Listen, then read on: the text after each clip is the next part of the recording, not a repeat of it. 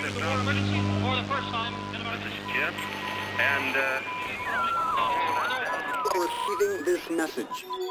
We are Ken Jennings and John Roderick. We speak to you from our present, which we can only assume is your distant past, the turbulent time that was the early 21st century. Fearing the great cataclysm that will surely befall our civilization, we began this monumental reference of strange and obscure human knowledge. These recordings represent our attempt to compile and preserve wonders and esoterica that would otherwise be lost. So whether you're listening from an advanced civilization or have just reinvented the technology to decrypt our transmissions, this is our legacy to you. This is our time capsule. This is the Omnibus.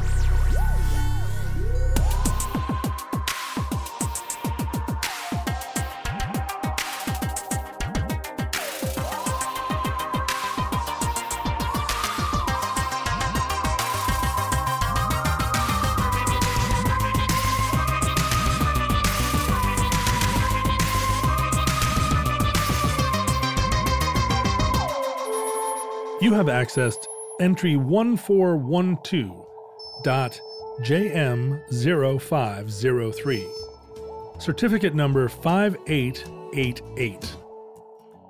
Watch the K Foundation burn $1 million. If I had $1 million, well, I'd buy you a house.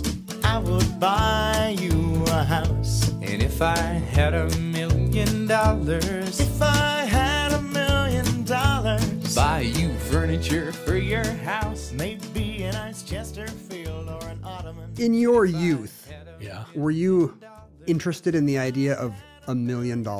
Like, did you think about millionaires and what you would do if you were ever a millionaire? In my youth, $1 million was about the top of your aspiration. Exactly. For I mean, our generation, that's the equivalent of what if you won the lottery? It's equivalent to what would you do if you were the king of the universe? I almost feel like I remember the first time the lottery reached $1 million, and it was like it was in the newspapers, like the lottery is up to $1 million. People in the future who are living in some Zimbabwe dollar-like society where it takes $1 million to buy a banana. It's a quadrillion shell currencies. They will not understand that $1 million kind of used to be the top of what people could imagine. It was like the odometer rolling over into fantastic harem-like pasha wealth. Well, and in fact, at the time, odometers in cars didn't go up to, they didn't even go up to 100,000 miles. So it was like Space Invaders. They would just roll over to zero and you'd be like, woo! Yeah, if you got to 99,000 miles, then it was back to zero. And so even you could sell the car as new. My truck right now says 35,000 miles on it, but I know it's 135,000. That reminds me of like in the Olympics when Nadia Comaneci had the 10.0 routine in Montreal and they only had room for 2 digits. They didn't have so a 10. So it said 1.0.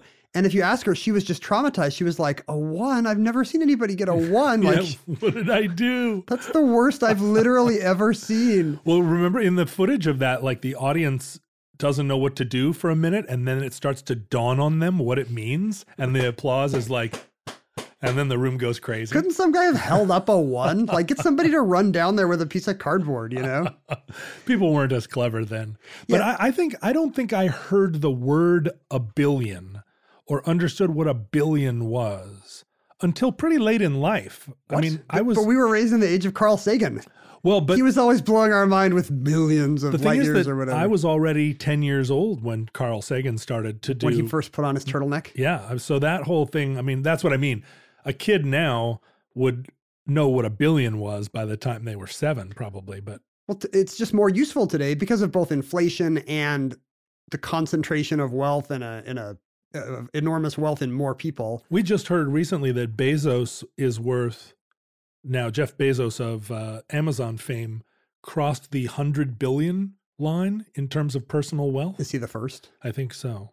There have been millionaires almost as long as there's been Americans. There's, it's difficult to say, but by some estimates, there were early Salem, Massachusetts merchants, shipping magnates or whatever the equivalent of that was back then, people who owned a fleet of merchant ships who had a net worth of $1 million. Really? At the time. When $1 could buy a house and a horse. They just throw in the horse. Elias Haskett Derby of the late 18th century is sometimes named as the first American millionaire. And at the time, I think for about a century, $1 was about a pound was about $5. Mm-hmm.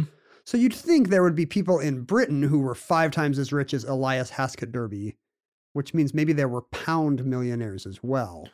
Yeah, I think there were, but 40 pounds for much of the 19th century was a pretty substantial amount of money. Yes. If you had an endowment of 100 pounds a year, it was enough to sustain you.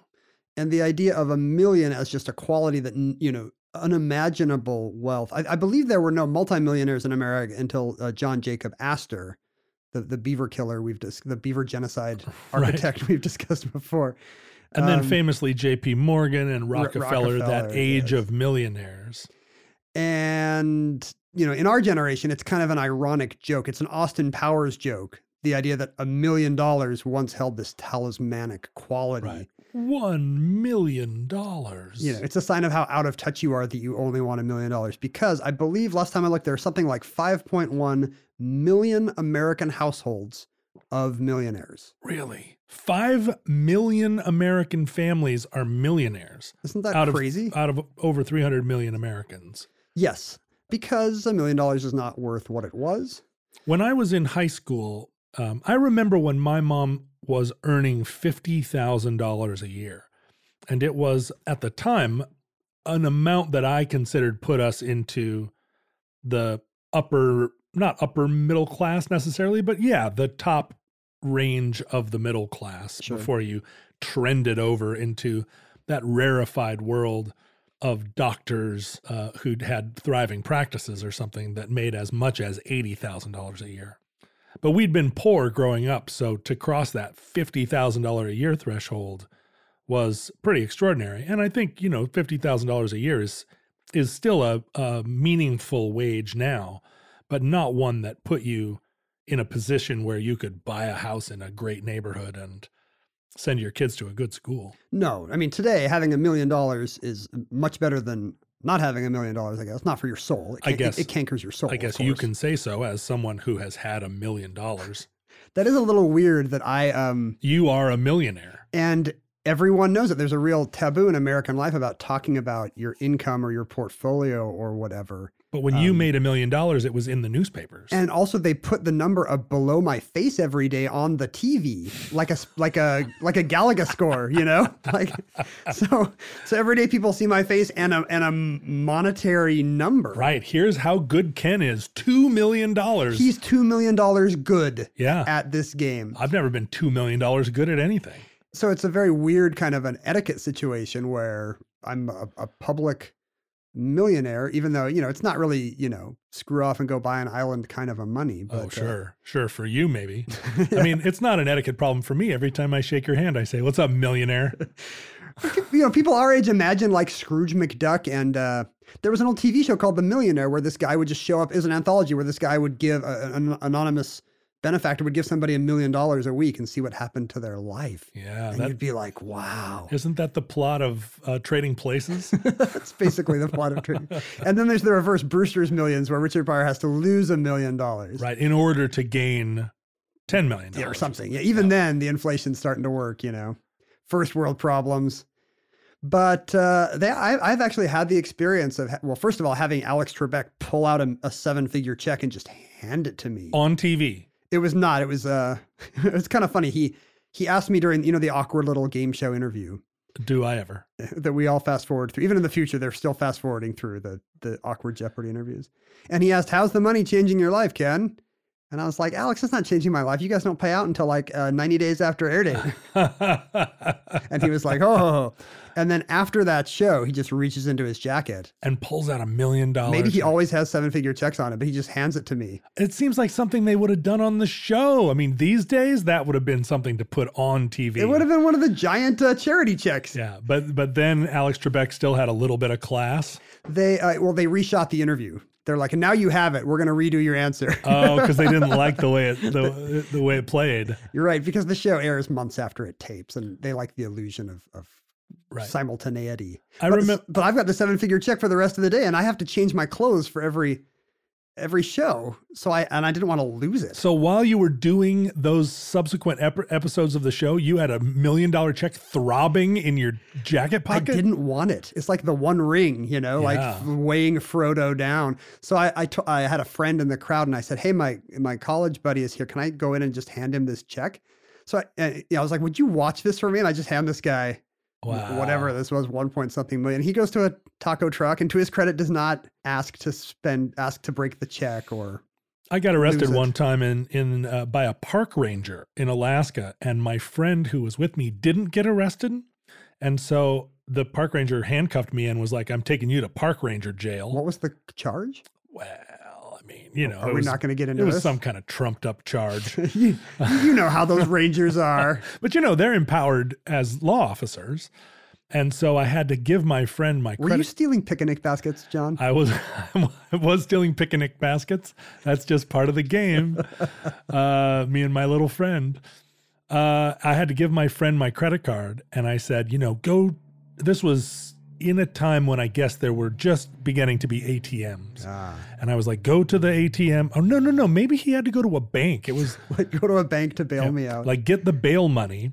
And park ranger took me all the way down the mountain to park ranger jail and put me in the cell with bars. And I'm sitting there. Is it nice? Is it like kind of a wood cabin like jail? No, it was a normal bad jail. Oh. And my friend took my credit card and went and bought himself lunch. And he had one of those old VHS style video cameras that's the size of basically like a small car, or like the size of a machine gun. Mm-hmm. And he set the video camera up on the table and then proceeded to videotape himself eating lunch on my dime while I sat in jail. It was the 1980s and we used to play hijinks on each other.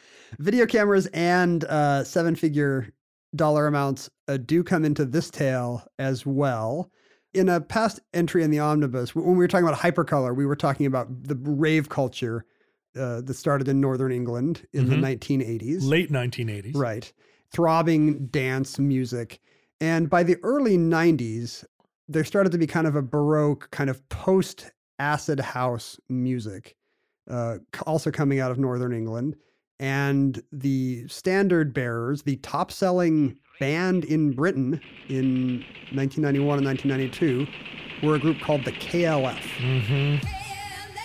Do you remember the KLF? I do. I remember KLF. them. I remember them pretty well, actually. KLF is gonna rock you.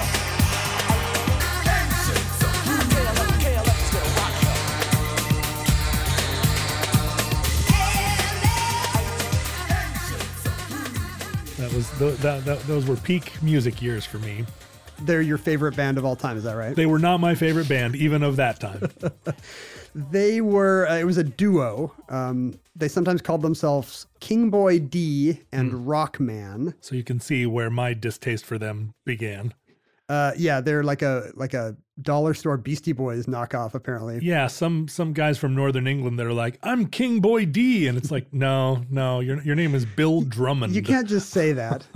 It was two guys named Bill Drummond and Jimmy Cauty. They were musicians. Oh, Jimmy Cauty's name was Rockman Rock. Sorry. But here's the thing. No. Like, there's something ironic and a little postmodern about their kind of silly names that they've chosen for themselves. And that was the game these guys played. Right. They were art hijackers, or they were trying to do that. Kind of anarcho pranksters. Right. They came out of an art background, in fact. Bill Drummond was from a Scottish family, but I think spent his more formative years, his 20-somethings. He was in Liverpool by that time. He was a South African, wasn't he? He was born in South Africa. His dad was a churchman there. Yeah. But I think the church got kicked out by the apartheid government, and he wound up in a council flat somewhere in southern Scotland. The churchmen were originally from Churchministan. They have a stripe of papal vestments down the side of their flag. And he went to art school later. Jimmy Cauty apparently skipped out on his interview for art school, but he was also an artistically minded young man. But he had a great artistic success when he was asked to draw a poster for The Lord of the Rings that became one of the top-selling British posters of all time. And you've maybe seen it, kind of this spidery hand doing this very intricate kind of a wizard and a hobbit in kind of sepia-toned line work that would have been on every, in so many council flats and every Cheapside, trying to sound British. All these kids spraying Frodo Lives on the subway would have had this poster. This was at a time, if you remember back to the early days before recorded music, the entire music business was selling sheet music. That was where the dollars came from, selling sheet music to people that wanted to play There'd be a hot time in the old town tonight or whatever on their pianos in their parlors. The Man Who Broke the Bank at Monte Carlo. We're all going to want to sit around the parlor and sing this. And if you can imagine, there once was a time when there was a poster market that was big enough that anyone ever bothered to record that this guy was the #1 selling poster in the United Kingdom. It was just a poster you would have seen everywhere before he became famous for his musical hijinks. But they got together to form a band that was variously called the KLF, which they never really said what stood for. Some people said for them it was the Copyright Liberation Front or something about low frequencies. But they never said what it stood for. Sometimes they were the Justified Ancients of Mu or Mumu, based on, again, I think we've said this will be in the omnibus eventually, the Go on. The Illuminatus trilogy. Right. Of Robert Anton Wilson, kind of this weird conspiracy-minded American thing about crystals and pyramids and weird secret societies and kind of an ironic take on that whole scene. Sure, the under the North Pole civilization. Sure, and Mu was the name of a kind of a proto-Atlantis, this kind of hypothetical sunken continent that some 19th century weirdo traveler had come up with.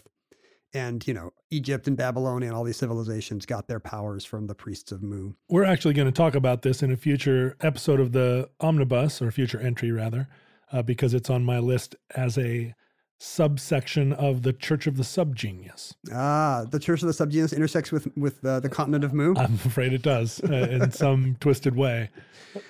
And so these guys... They were also famously... the Time Lords. Well, that was their big hit.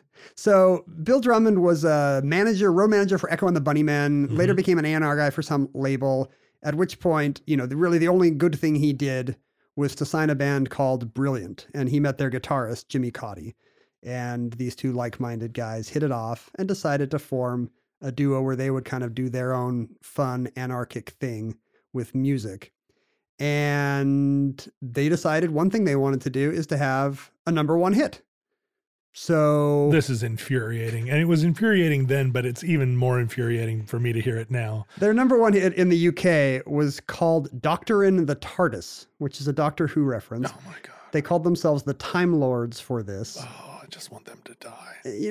In Britain, you can have a #1 with these stupid novelty hits or Christmas novelty hits. I think to this day, because there's maybe 45 people buying the records. Well, isn't Paul McCartney's Christmas song, or I guess Mull of Kintyre is his #1 selling song of all time? How did Mull of Kintyre sell? I don't know. 50 million or whatever it was. I don't know. I keep trying to listen to it to hear what people heard in it, and I'm just like, yeah, I guess so, man. I honestly think of it as some kind of the moment, we are the world kind of mass hysteria where for some reason you just had to have it. Maybe they gave it out free at Tesco or something. But this particular mentality that a #1 hit is a formulaic thing that some art hijackers or some couple of snide ironicists can just produce a #1 hit and thereby prove that all music taste is garbage and the music industry is garbage. You love it and agree with it. This is like a premise that, it's just like the popularity of ska music. Every month there's a new generation of people that have never heard this idea and they're like, you know what? It's just so easy to make a pop song. And so for these guys to have actually done it intentionally is so maddening. Is it okay if it's the worst song? And not coincidentally, this is the worst song ever made. It is the Doctor Who theme song. These guys were very into sampling, before Fatboy Slim or anything made sampling cool. And it certainly wasn't legal. They sampled Dancing Queen heavily on one of their first records and were ordered by the courts to destroy all copies. And they did one of their first performance art things, actually. They went to Stockholm with all the albums and tried to find Agnetha or Anna Fried or some comely ABBA ex-member to give all the records to. And when they couldn't find her, they filmed themselves just handing it to some prostitute on the streets of Stockholm and buggering off home. Good job, guys. Nice art statement. When it comes to meat, quality makes a huge difference in texture and taste. And even though it might be better for you and the environment, a lot of the higher quality meat you find at the grocery store is just too expensive for most people's budget. Thankfully, there's ButcherBox. ButcherBox believes everyone deserves access to high-quality, humanely sourced meat at an affordable price. That's why each month, ButcherBox ships a curated selection of the finest cuts right to your home. Choose from 100% grass-fed and finished beef, free-range organic chicken, heritage pork, wild-caught Alaskan salmon, and sugar and nitrate-free bacon. No antibiotics, no added hormones, just meat the way meat should be. And right now, you can get 2 pounds of ground beef and 2 packs of bacon absolutely free, plus $20 off your first box when you visit butcherbox.com/iHeart or use the promo code iHeart at checkout. That's butcherbox.com/iHeart or use the promo code iHeart at checkout. But Doctor and the TARDIS is even worse. It's the Doctor Who theme song. They were going to mash it up with something else and found that it's in triplet time, which doesn't really go with too much. So with nothing else, no other kind of dance music to resort to, they mixed it with Rock and Roll Part 2 by Gary Glitter. Oh my God. And this is the hit. It's a science fiction novelty thing. So those of you in the future who aren't familiar with the work of Gary Glitter. He was a beloved child pornographer.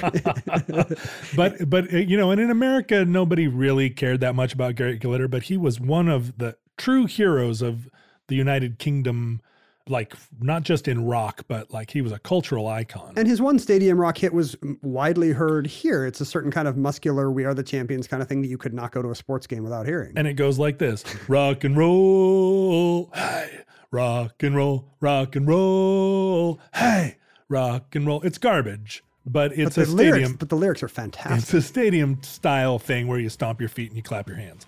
But then these dinglings, the KLF, made it go. AKA the Time Lords. The Time Lords. How did it go? I'm not going to do it. It went like this. Doctor Who. Hey. Doctor Who. Doctor Who.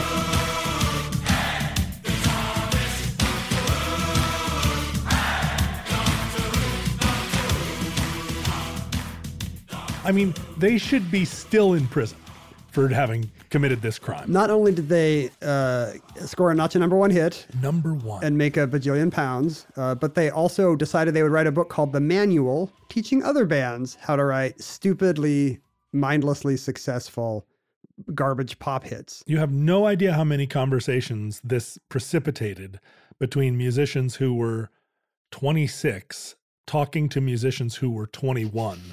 And the 21-year-old musician was telling the 26-year-old musician that it was that easy to make a #1 hit.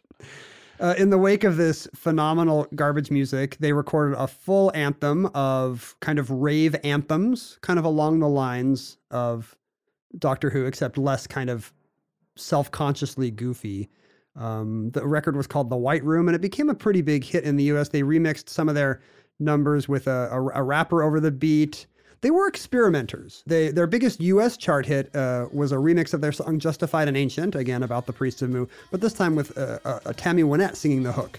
Country star Tammy Wynette singing the hook, and it was called like Stand By Your Man remix or something, Stand By Your Mu.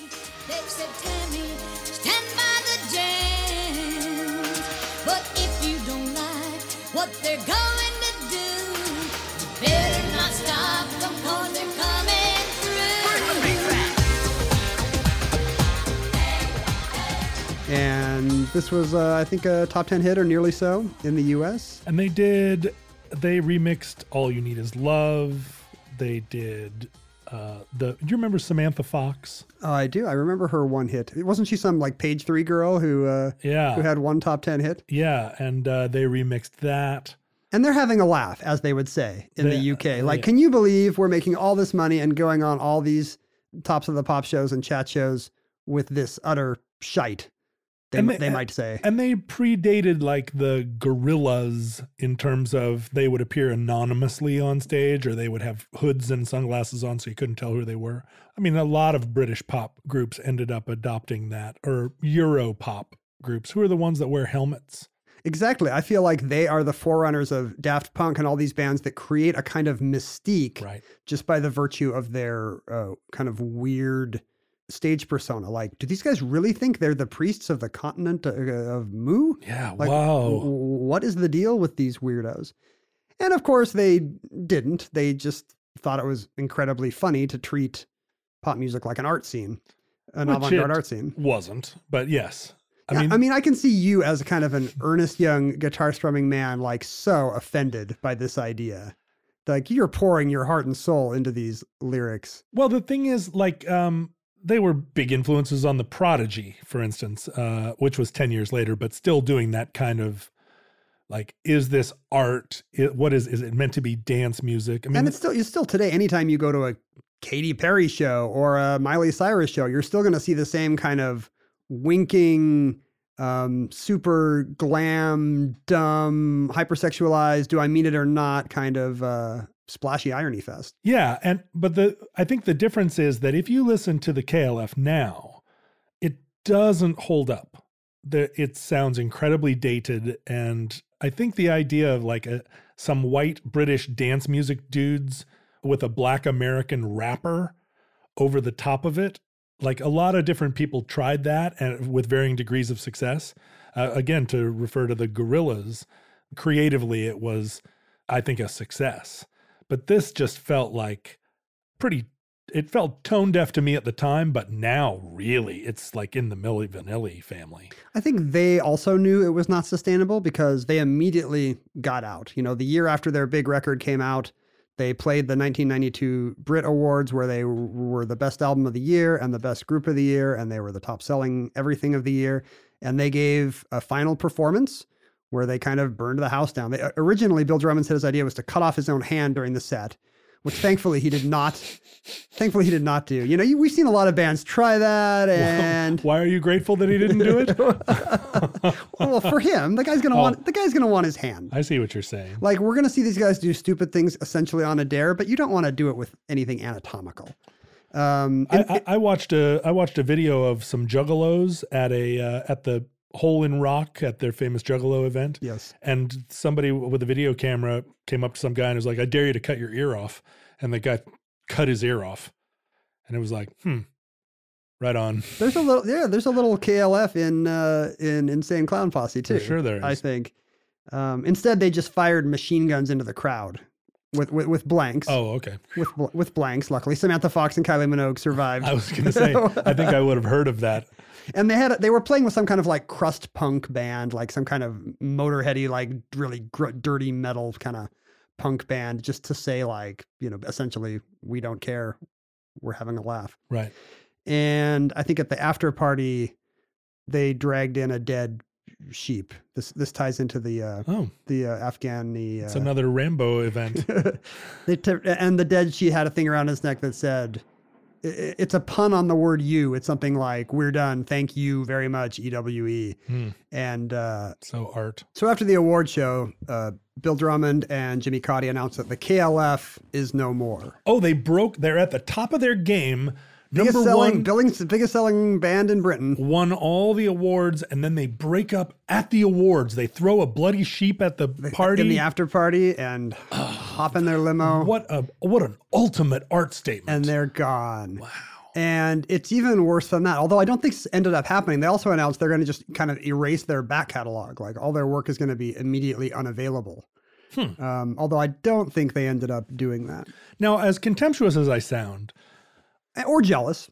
Could be either one. Combination of both. Contemptuous.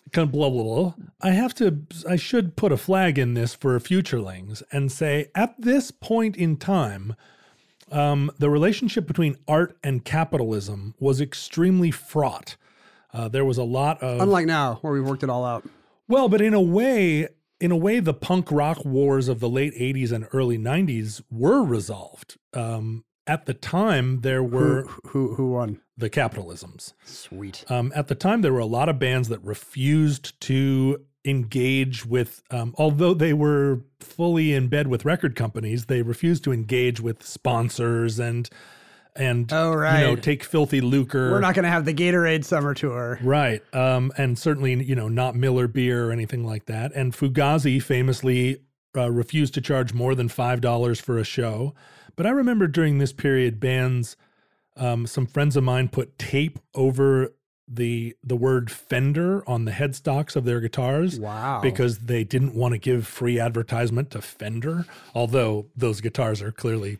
It's like somebody on a sitcom holding up a green soda, but turning the Sprite side away from the camera. Right. Or screw Sprite. All those shows that you do where they come out and they turn your water bottles around so it doesn't say whatever brand. Or just some guy getting pixelated on MTV because he happened to wear his, his Levi's t-shirt or whatever. But I think to a contemporary audience, seems very strange because almost all pop groups have made common cause with sponsors. And in fact, our version of art now, contemporary art, is almost entirely dependent on corporate sponsorship. You go to a Taylor Swift show and she hands everybody a pair of goggles and you put it on and she is replaced by a giant Coca-Cola logo that dances around the stage. Or a Hello Kitty.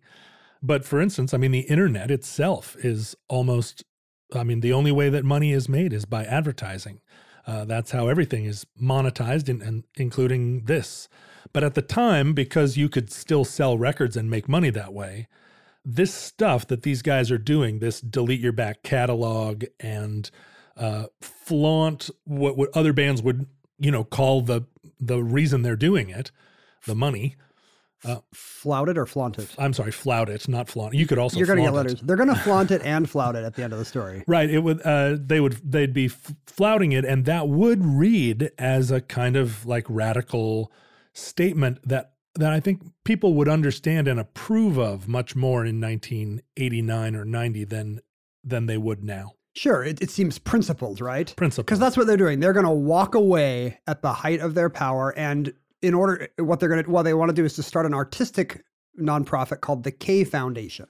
Right. And that's going to destroy capitalism by virtue of its, its like contemptuous dismissal of the importance of money and fame and power. They seem critical of capitalism as a whole, but also of the art establishment. Yes. So I guess that's the thing that avant-garde artists do, is that they have to be more avant-garde than even the avant-garde establishment. You have to talk about how they're all in bed with the wrong people and you're doing the real thing. Right. You threw a dead sheep into their party. Like, that's art. The very first thing they did to get headlines, the night of the Turner Prize, which is Britain's big art award, I guess it was widely believed that it was going to go to an artist named Rachel Whiteread, who did casts of large everyday objects. I think her big sculpture that year was called House.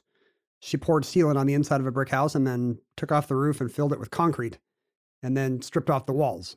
So you had a concrete sculpture of the negative space of a house. That's going to look amazing in your apartment. I'm going to put that on my mantle. Yeah, and this is also an era when what constitutes art is also changing. Ongoing, you know, like ever since the invention of photography, art has had the identity crisis of we are no longer just about trying to get stuff to look really real and good, because we have cameras for that now. So what does art do then? Right. Challenges our expectations. What kind of big conceptual statements can you make? And the audience that has started to see a lot of these experiments starts to become jaded and inured to it and wants something bigger and crazier and nuttier and more conceptual. And these are the Damien Hirst years and in America, the NEA years. Right, the battles over controversial art. Right. And people just in general trying to get kind of widespread outside of the art world acclaim by doing big gimmicky things. Right. Christo putting, bunting around the Reichstag and tarps out on an island. 1,000 umbrellas out on the coast of Monterey or whatever. And I don't know if the KLF guys had anything in particular against Rachel Whiteread, but they did not like the idea of these big prizes going to these name artists.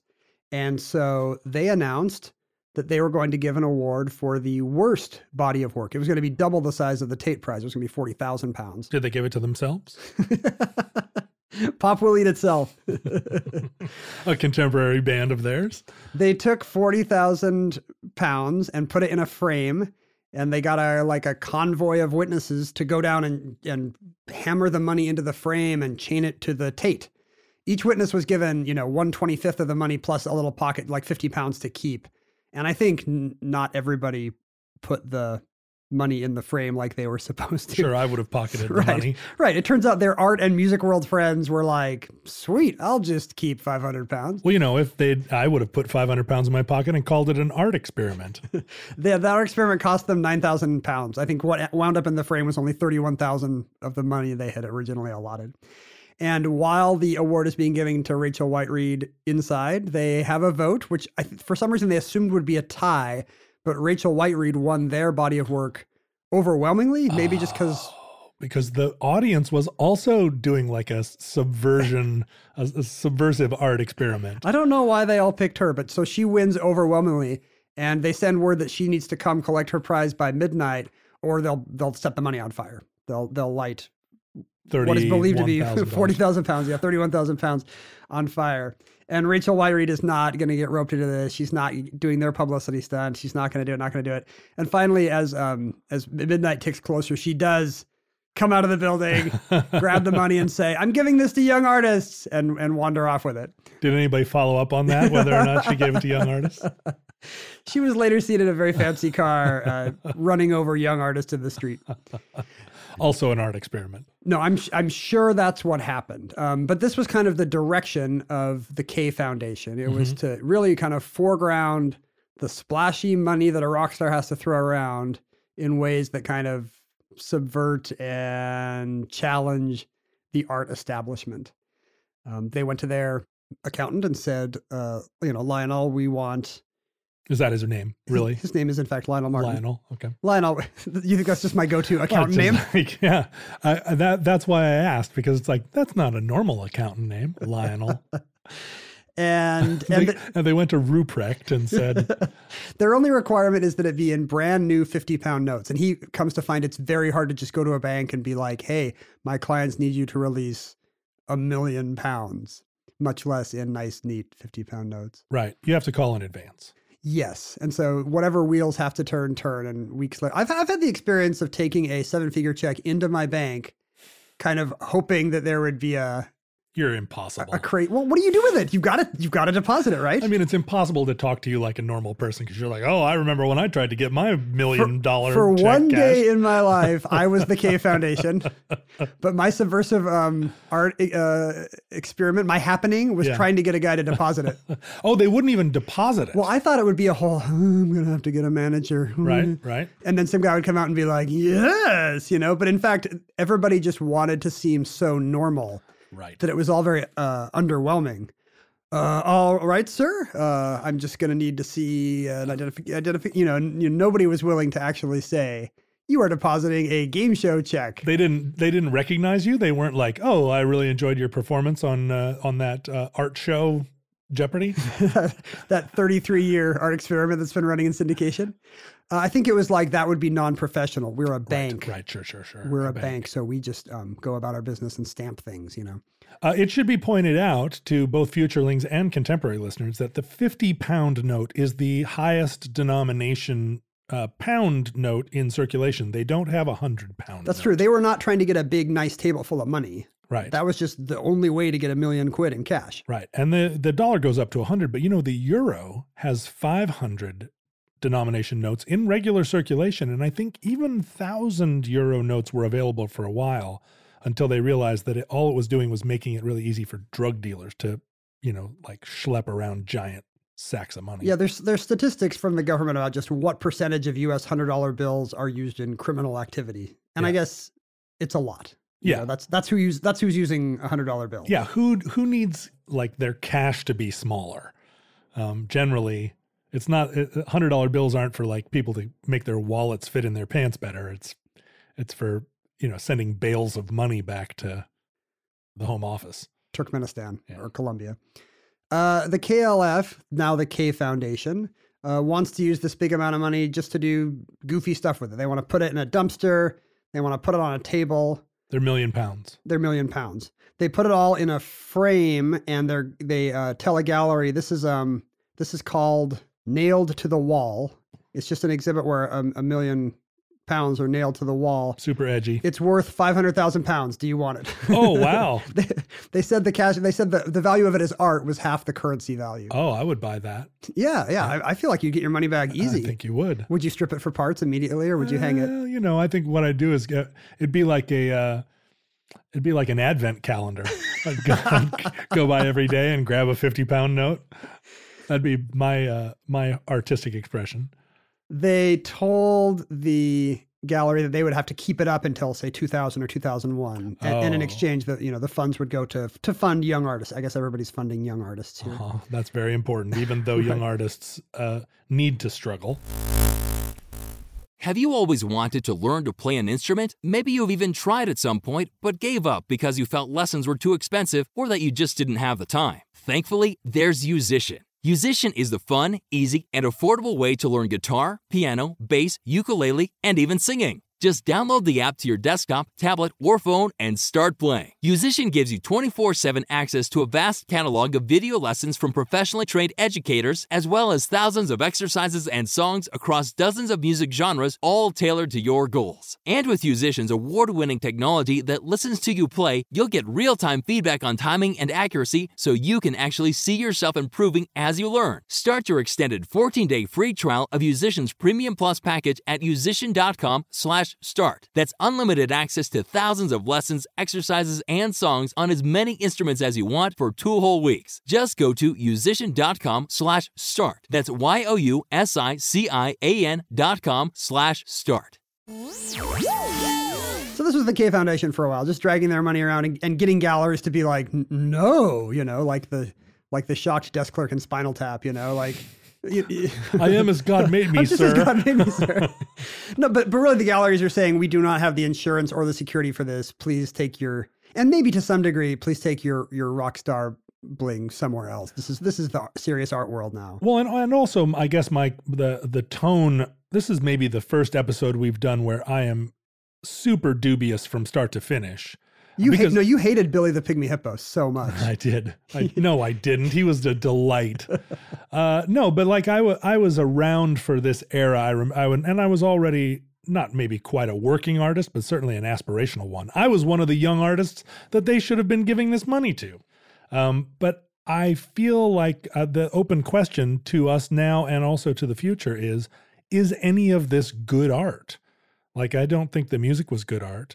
And I'm not sure that any of this attempt to take the money from the bad music and turn it into something meaningful is any good either. It's hard to enjoy today. A story about some rock stars trying to peddle a bunch of pound notes nailed to a wall. Or like going to an art gallery and putting up and saying like, hang our $1 million nailed to a wall in your art gallery, and you have to do it until 2002.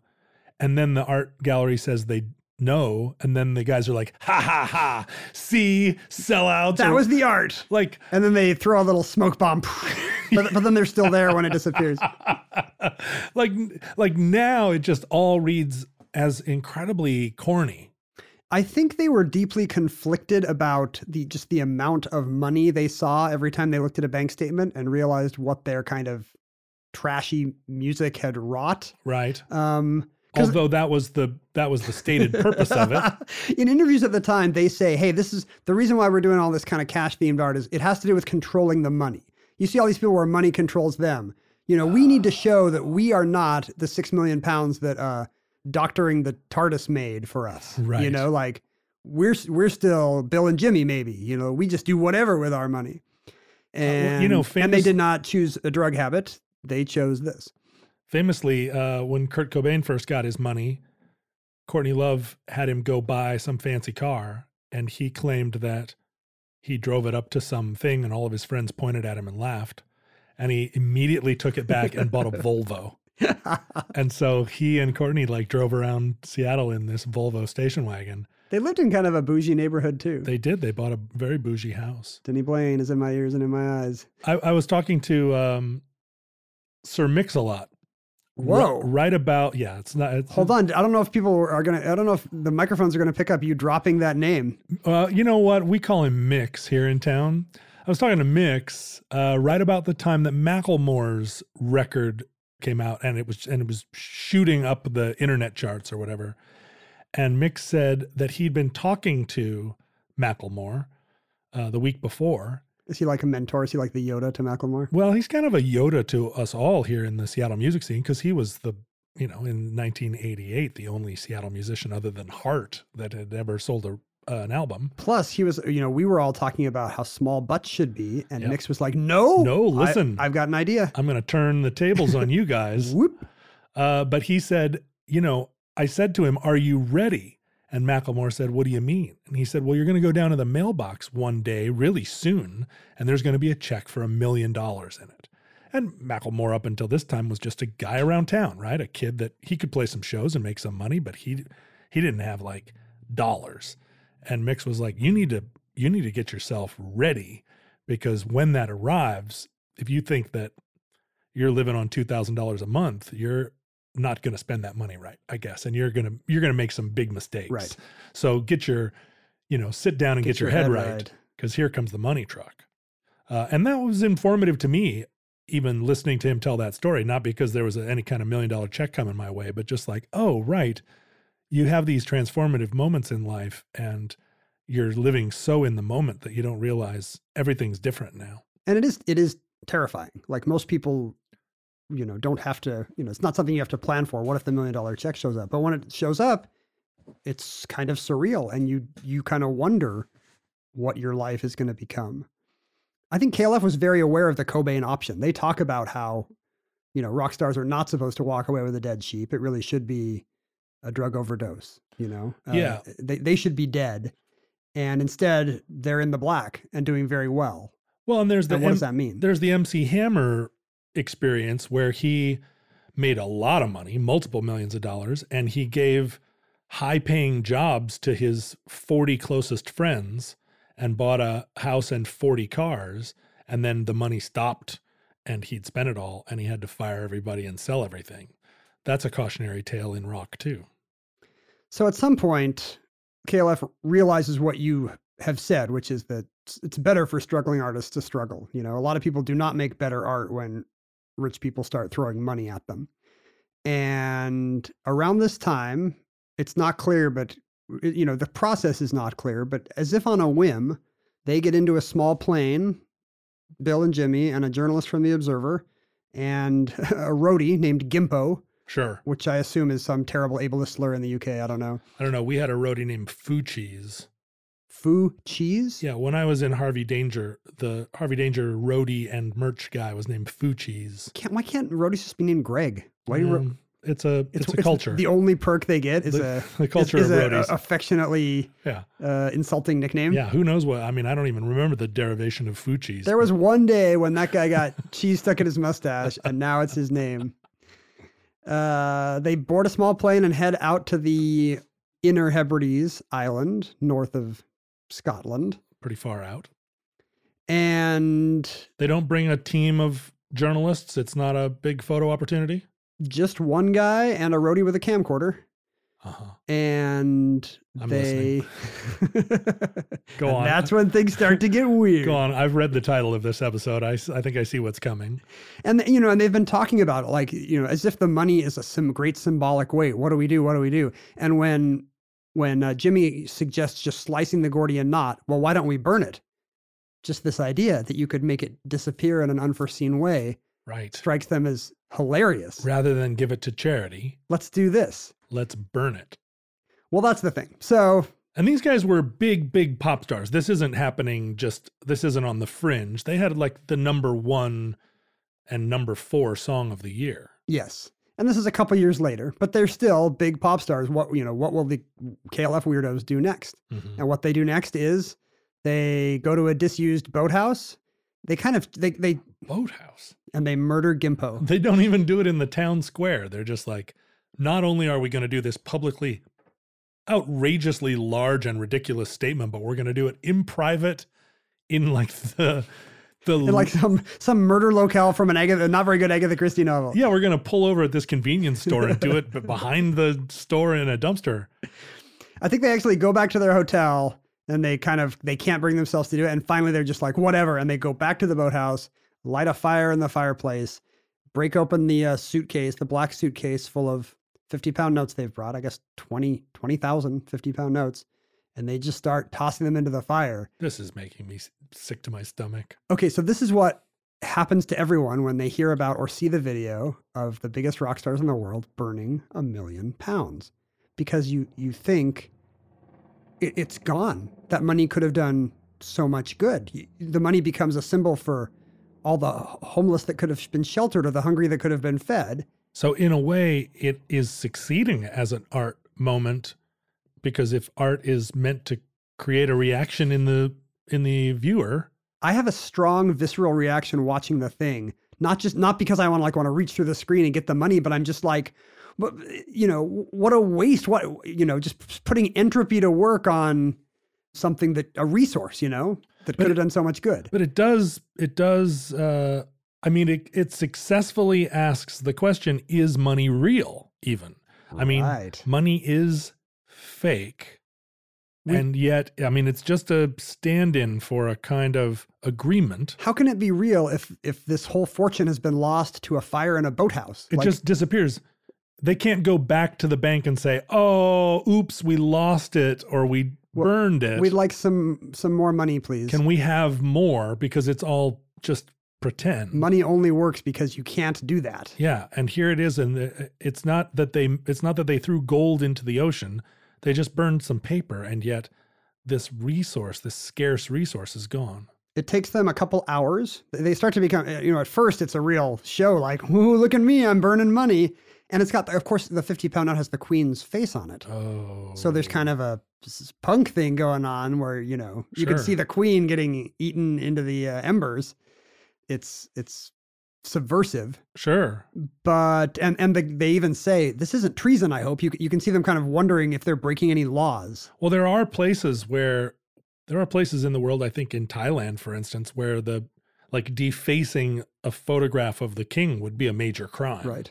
And even in the U.S., I think it's a crime to deface money. Like anytime you put a ballpoint mustache on Andrew Jackson or George Washington, you may be technically breaking the law. Let me discourage our listeners from doing that. Maybe those penny press machines where you turn a penny into an oval with a picture of a locomotive on it. I think that is illegal, actually, but it's such a small crime they don't enforce it. It's just a powerful lobby, I think. The squished penny lobby? The squished penny machine guys, they know who to pay off. Just a truck full of squished pennies arrives at your house and you're like, I vote no on the squishing penny should be illegal bill of 2018. You remember putting quarters on the railroad track? Sure. I don't know if people still do that. That was a thing. So they feel like they're doing something subversive, but as time goes on, they just start shoveling the money in like they're pumping coal into the Titanic or a locomotive. Because they're bored and they're committed. Once you burn $10,000, you've got to burn the whole $1,000,000. In for a pound, in for £1 million, as the saying goes. An army marches on its feet. And some of it just blows up the chimney. Like tens of thousands of pounds are just being carried up by hot air currents out into the Scottish night unburned. But for the most part, it all burns up. They just made £1 million disappear. Wow. And they take the ashes and pack it back up in the suitcase, like cremains. And now they have proof. They have done their art exhibit. And Gimpo films the whole thing. So they have a 67-minute movie called Watch the K Foundation Burn £1 Million. Wow. The guy from The Observer writes an article, which gets little press coverage, which is very shocking to me because, again, it's just upsetting to me. If they'd done it in Trafalgar Square, it would have been a big news item. But this just seems like fake it just seems like, to go do it up there all by yourselves. What a weird thing. And I suppose if they'd done it in Trafalgar Square, that there'd have been a riot. Yeah, I wonder if they just thought they'd be stopped or like, this is the only way to get it done, and then we'll face what we've done. Yeah. And it seems to be a difficult thing for them to face as well in the weeks and then the months and then the years thereafter. At first, they seem fine with it. In the video, one of them looks at the ashes going to the suitcase and says, I think it looks better like that. They've still got all the bravado of the situationist movement, doing their next little Merry Pranksters thing. Although I'm sure you hear a little screech in his voice. I think it looks better than that. I think it looks better like that. Like looking at a really bad haircut on somebody. The cameraman is actually traumatized. He seems to have been kind of caught up in whatever carnival bark or spell these guys had. But then he comes home and shows the video, and he in an interview he's saying, "I think it's great, but me mom doesn't agree. She doesn't want to believe it actually happened." Just showing this movie to his family just really upset them. They couldn't believe it's like they just watched him torture and kill somebody on a videotape. Right. They don't know what they want to do with the ashes. With the ashes and the video? I mean, what do they do? They end up showing the video to a room full of journalists and art scene types as kind of a happening. And it's not faked. You can tell it's real. Yes, it's 67 minutes of unfakeable. I'm sure today you could digitally do it, but it's just a high 8 tape of guys shoveling money into a fire. And people are pretty aghast at it.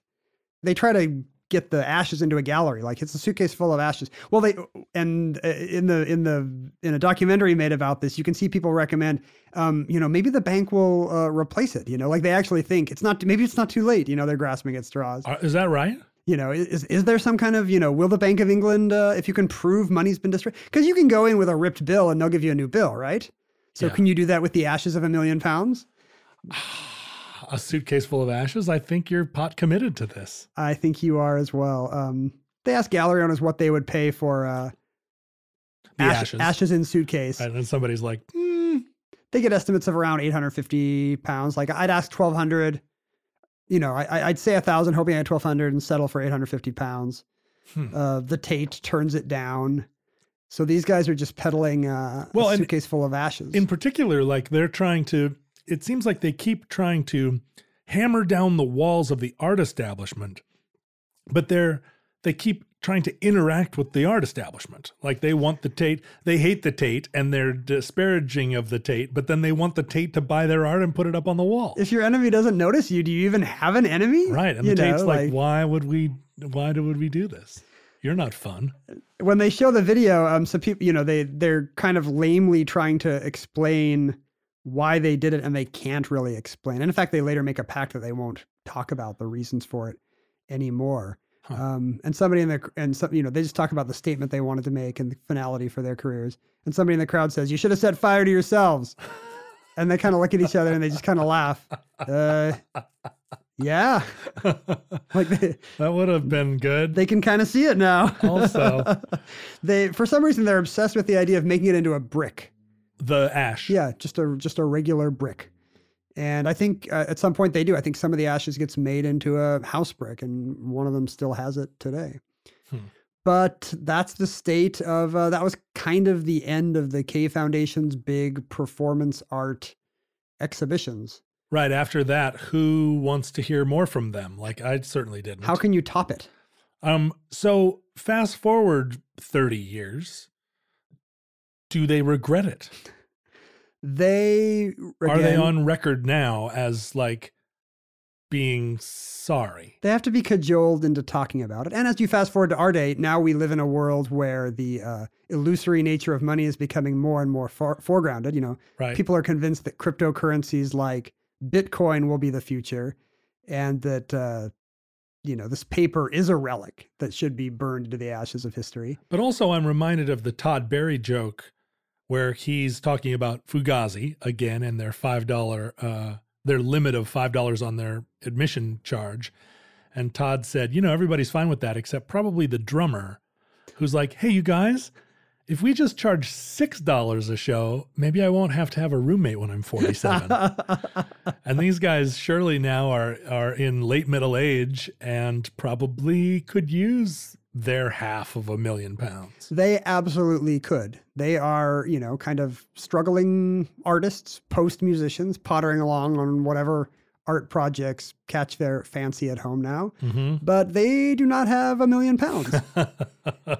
Or any portion thereof, not even the 1,200 pounds they might have gotten from the Tate. And they seem haunted by it. They seem like, in the moment they were in some kind of a spell, a hypnotic spell where just keep shoveling it on, do the thing.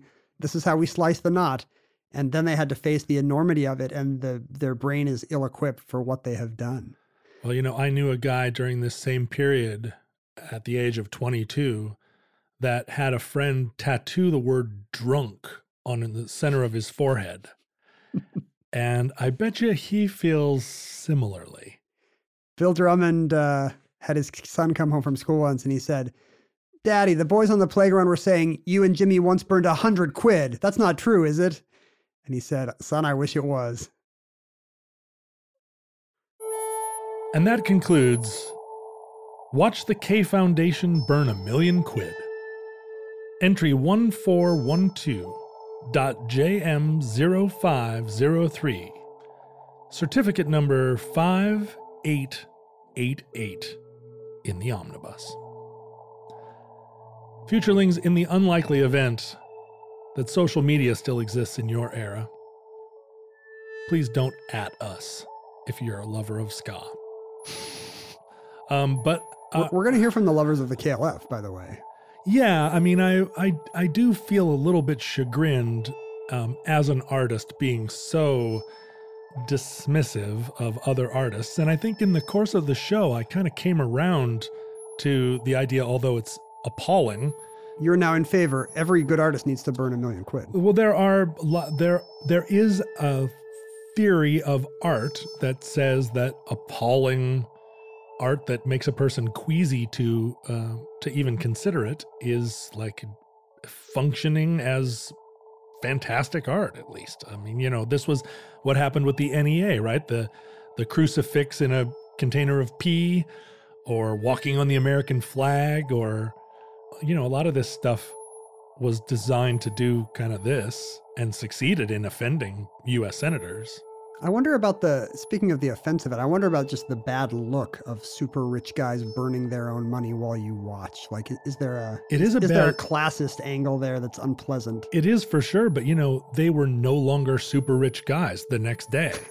So it's not one of us. It's not like a billionaire burning $1 million quid. It's like some guys with $1 million quid who burn it. And they weren't gonna give it to a food bank anyway. Yeah. Like they were gonna do something dumb with it for sure. Yeah. Anyway, you can find us in all of the social media worlds at Omnibus Project. And also you can read Ken's hilarious tweets at Ken Jennings. And you can read my slightly less hilarious and definitely fewer starred tweets at John Roderick. I also have an Instagram account under my name. And you can email us. You can email us at omnibusproject@howstuffworks.com. And if you are on the morally bankrupt social media site Facebook, you can interact with other fans there under Omnibus Futurelings. If you have currency you want to destroy, just maybe send it to us. That's right. If you have Bitcoin you feel like is a fake currency and you want to make a statement, send it to omnibusproject@howstuffworks.com. If you have any legal tender of any kind you think is an albatross around your neck. Yeah, you can PayPal us at our names. Listeners, from our vantage point here in your distant past, we have no idea how long our civilization survives before it all burns to ash like a briefcase full of 50-pound notes. We hope and pray that this catastrophe will be averted, but if the worst comes soon, this very recording, like all recordings in this series, could be our final word to you. Is this the one that was on top when you opened the time capsule? Then sorry, this is it. I should not make my car payment this month. But if Providence allows, we hope to be back with you soon for another entry in the Omnibus.